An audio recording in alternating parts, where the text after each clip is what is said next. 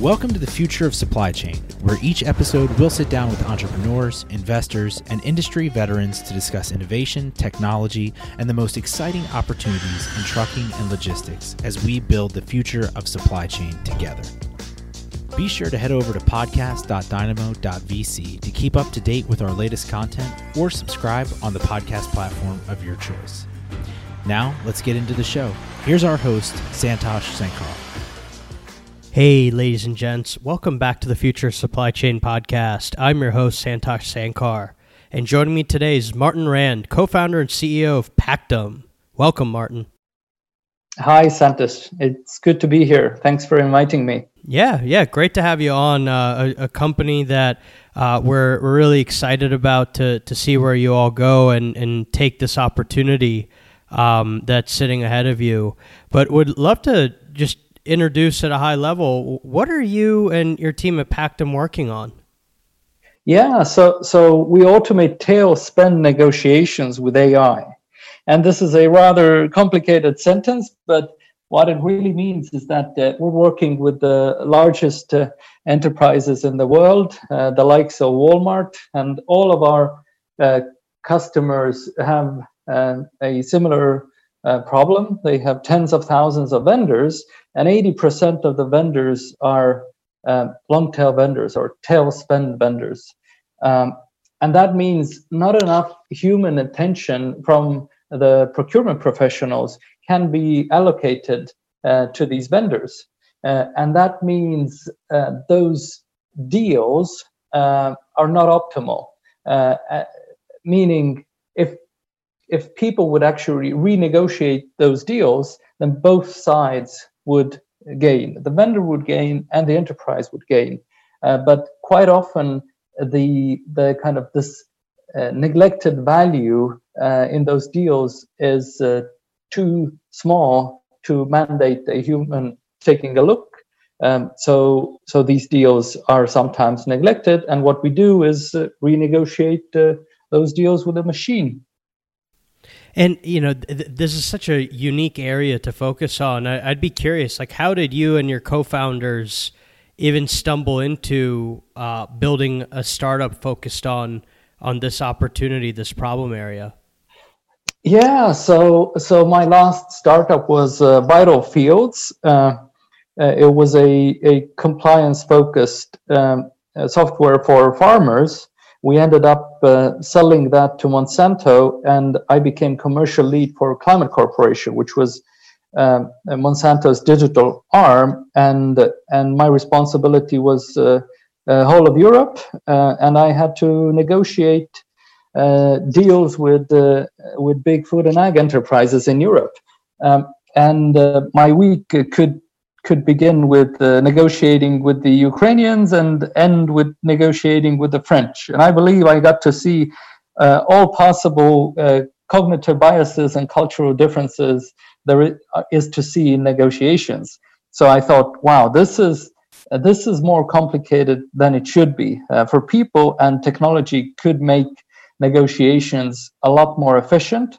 The business world runs on negotiations. And people pay a lot of attention to strategic negotiations, but the long tail negotiations, which make up the bigger majority of all negotiations, are quite often just neglected. And that's really interesting, because I think a lot of our listeners who have a procurement, supplier, vendor background, as well as folks, who are oftentimes selling into organizations, and they need to deal with this dynamic. A lot of people might have the misconception that negotiations have a clear winner and a clear loser. But the one thing I've learned from spending time with you is that's not the case, and you actually have a lot of research supporting the Pactum approach. I'd love to walk through that. Sure. So the goal of any negotiation in the world should be reaching Pareto optimality. And Pareto optimality is a state where one side cannot get a better deal without hurting the other side. Most deals in the world are not Pareto optimal. simply because there is the data surrounding the deals is too complex. The people negotiating the deals, have the same things which I mentioned, like cultural differences or lack of preparation or abusing their strengths or cognitive biases. So they don't achieve the Pareto optimal state. And essentially, our task becomes to look at the deal and determine how can it be pushed towards the Pareto optimal frontier, and that means that both sides will usually gain value. Yep. So how does a customer use the Pactum solution? Would you be able to walk us through a user story as to how a customer day to day has Pactum helping them with their long tail negotiations? Sure. So it all begins with the onboarding process, which is a very complicated part of the whole flow, and that usually takes about 2 months. And we go into the enterprise with, or nowadays do video calls with about 3 of our analysts, and we find out everything that's relevant to these negotiations. That means all of the data associated, the goals, the tactics, the strategies of these negotiations, the positive and negative levers, all of the negotiation items, and that data collection and interviews phase takes about 1 to 2 weeks. And then we get cracking with building what we call the value function. So this is the AI part of the product, which knows every interaction between each one of those negotiable items and is able to determine best strategies and tactics based on previous data, based on data from previous negotiations. After the value function is built, we build the negotiation flows, which is the kind of a human understandable chat flow of a negotiation that then taps into the value function for knowledge, and then the product is ready to be sent out to vendors. And how we do that is that we send emails to the vendors from under the enterprise's email, and usually the email says something like, hey, you've been an excellent vendor to us. We feel that there might be additional value that both sides could gain from the current deal. Let's talk about the current deal. And then in a chat interface, the vendor goes through the current contract, and the goal of the bot is to find out what the vendor values, and it knows what the enterprise values, and it will try to do beneficial trades during this negotiation. And is there a specific market or certain dynamics that Pactum works best in? Because I can think of some folks out there, like on the supplier side, who might need to be persuaded to use a digital solution rather than pick up the phone. Yeah, we've so we've worked with a lot of industries from online advertising to retail and real estate, and where Pactum works best is where there is scale, where there are a lot of vaguely similar deals or negotiations to be had, and there is a big amount of them.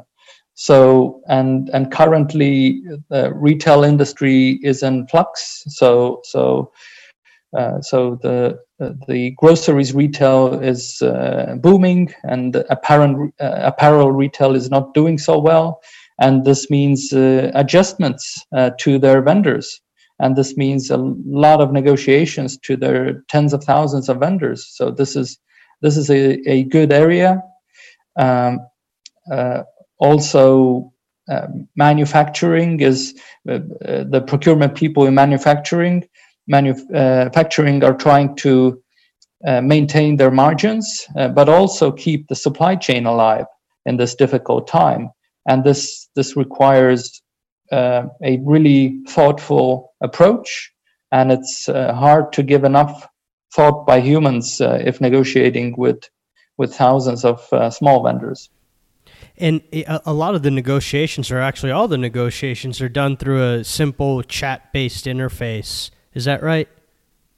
That's true. Yes, the chat interface. We started from the chat interface, and we've so far we haven't found anything better. Chat works really well. It's written format. It's conversational, so it's pleasant. It can have all of the required data and information inside, and sometimes kind of our goal has never been to build a chatbot, and we're not a chatbot company, but somehow chat seems to be a great interface to have such negotiations.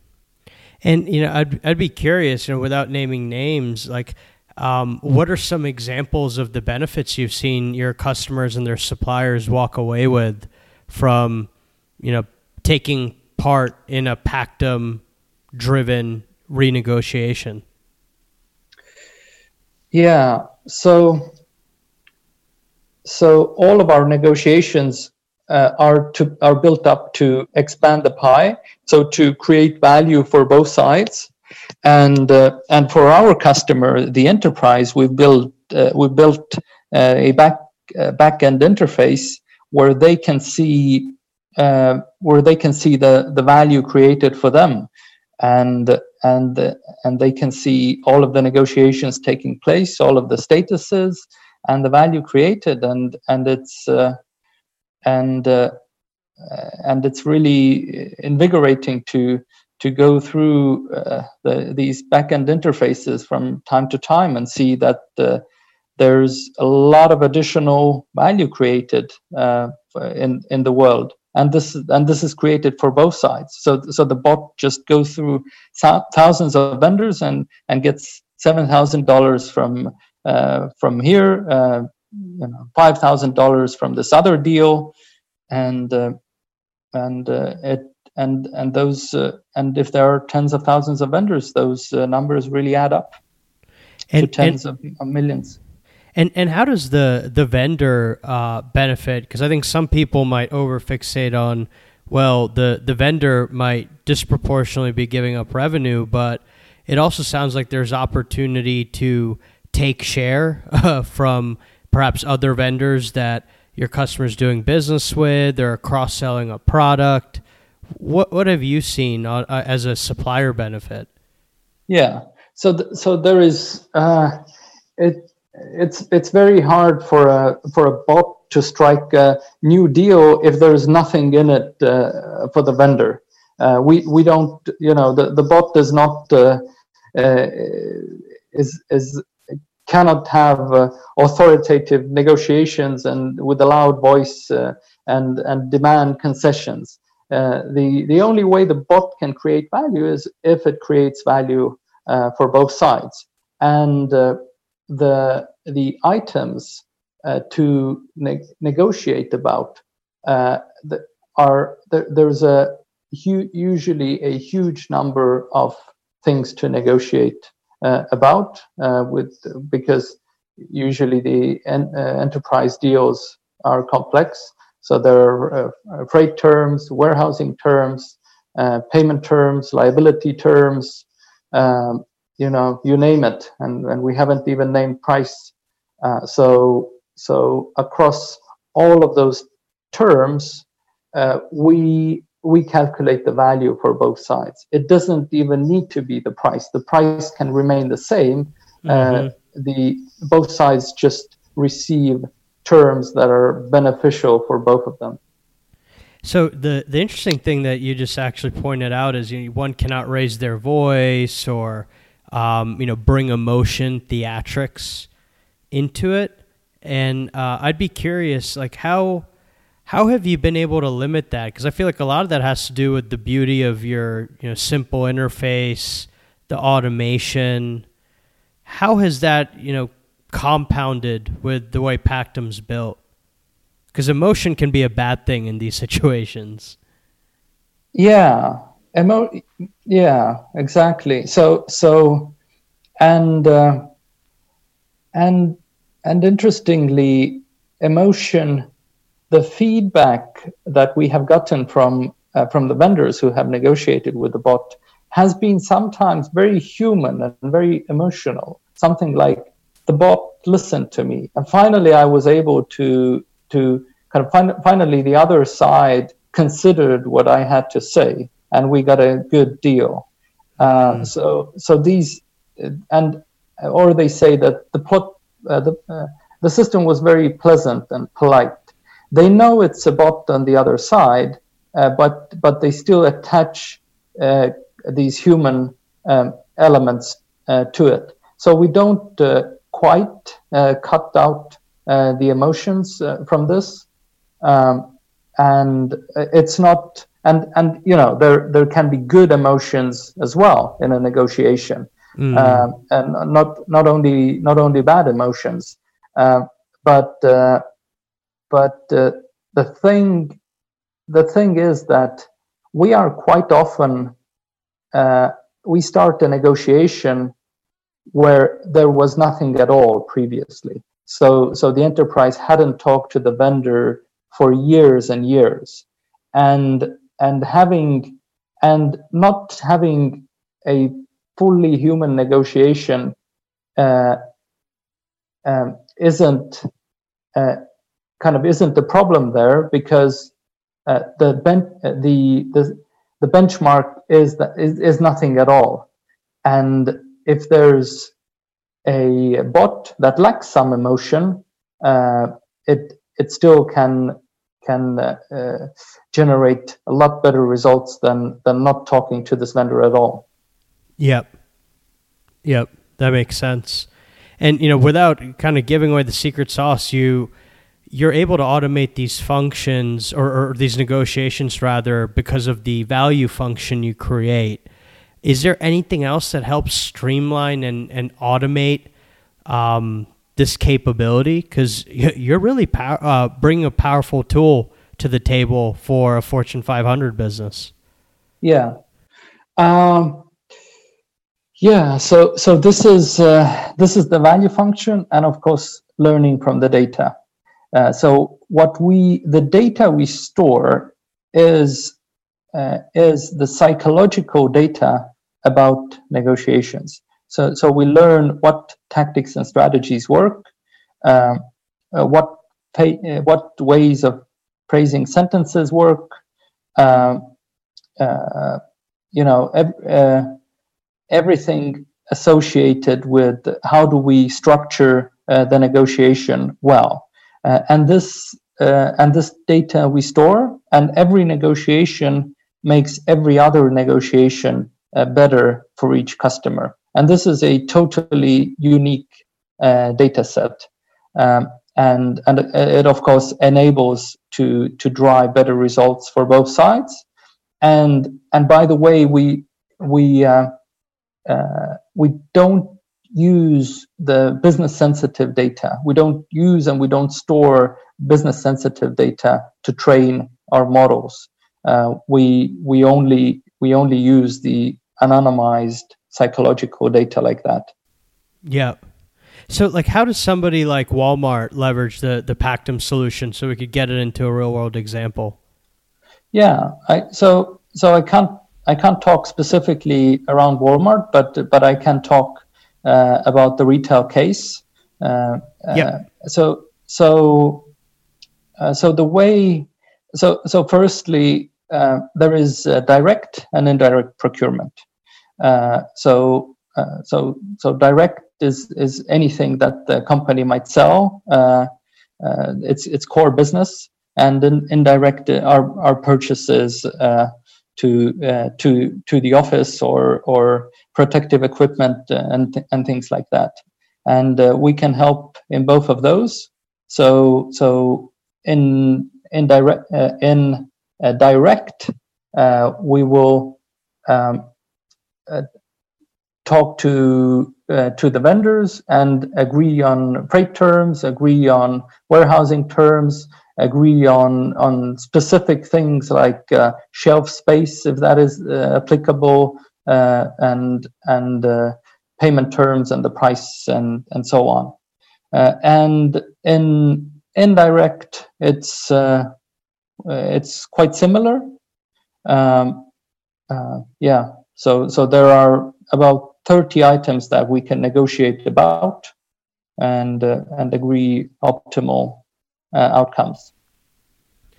And so, taking a step back here, you're at the very early innings of automating a very routine yet important function around management of the long tail.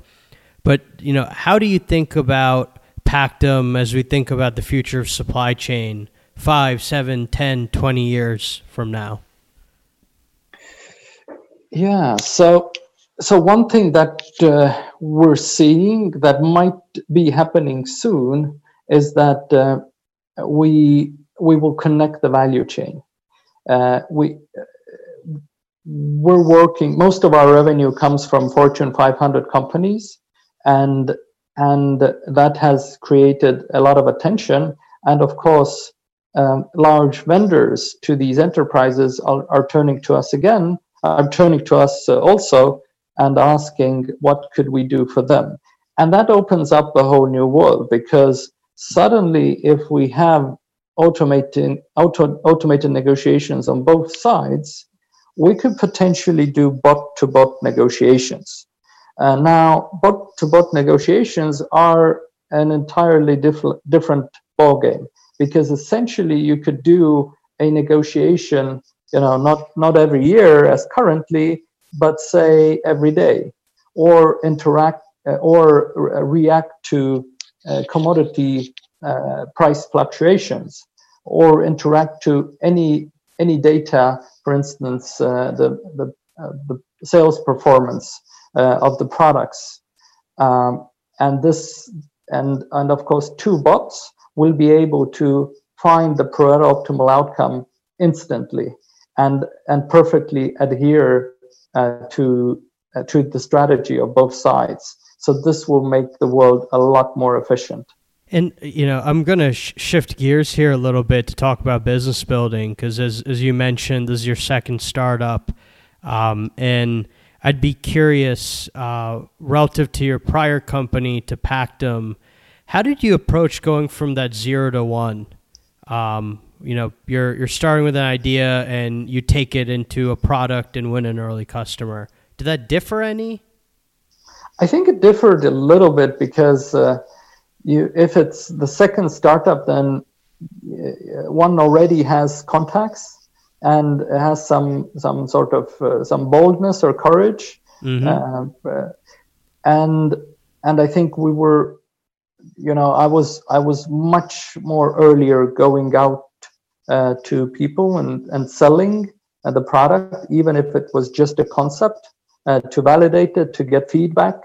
And also, we were much more bold in fundraising. We've now during 1.5 years, we've raised 2 times more money than during the whole life cycle of my last startup. So once we see traction, we will press on the gas. And another thing that maybe we do differently is we're a lot more structured in our legal foundations, because it really makes sense to get a good lawyer in the beginning and build a startup up in the right way so that due diligence wouldn't be a nightmare during every funding round. So this is what I've learned also from my previous startup.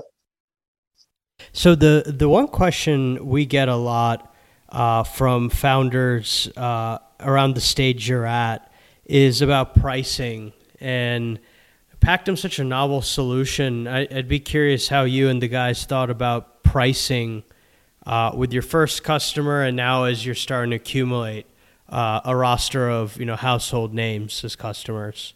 Yeah. So we've determined a fixed price for a POC that is quite low and easy to accept for our customers. So that helps. And if we go to a full implementation, then what we usually do is a profit share model, because we're in a unique position since we know the previous value of the deal and we know the new value of the deal, and thus we can agree a percentage of profit share, and with that model, our incentives are perfectly aligned with our customer. Sometimes that doesn't work for instance, for new negotiations where there's nothing to benchmark against, and then we do a license fee per negotiation. Yep. And how did you test that? How, was it something that was iterative, presumably? How did you go about evolving and developing that, practically speaking? Yeah. No. So we're an enterprise startup, so we can't iterate too much because there are only so many large enterprises to go around. Mm-hmm. So no, we've just brainstormed around it, and I identified this to be the best solution, and our goal was to mainly focus on the profit share model. What we discovered during the work is that there are some cases where the profit share doesn't work, and then we substituted that with another pricing model. But other than that, it has remained exactly as we planned it in the beginning so far. And last question for you here, as I know we've covered a lot of ground. We've seen increasingly last 12 months or so more interest from U.S.-based founders about having an engineering base in Europe. And I'd be curious, given, Pactum has an engineering hub in Estonia, you're U.S.-based, how have you managed that to success? Are there any tips? Are there any lessons you can share from maybe when you mismanaged that or didn't quite have the outcomes you wanted?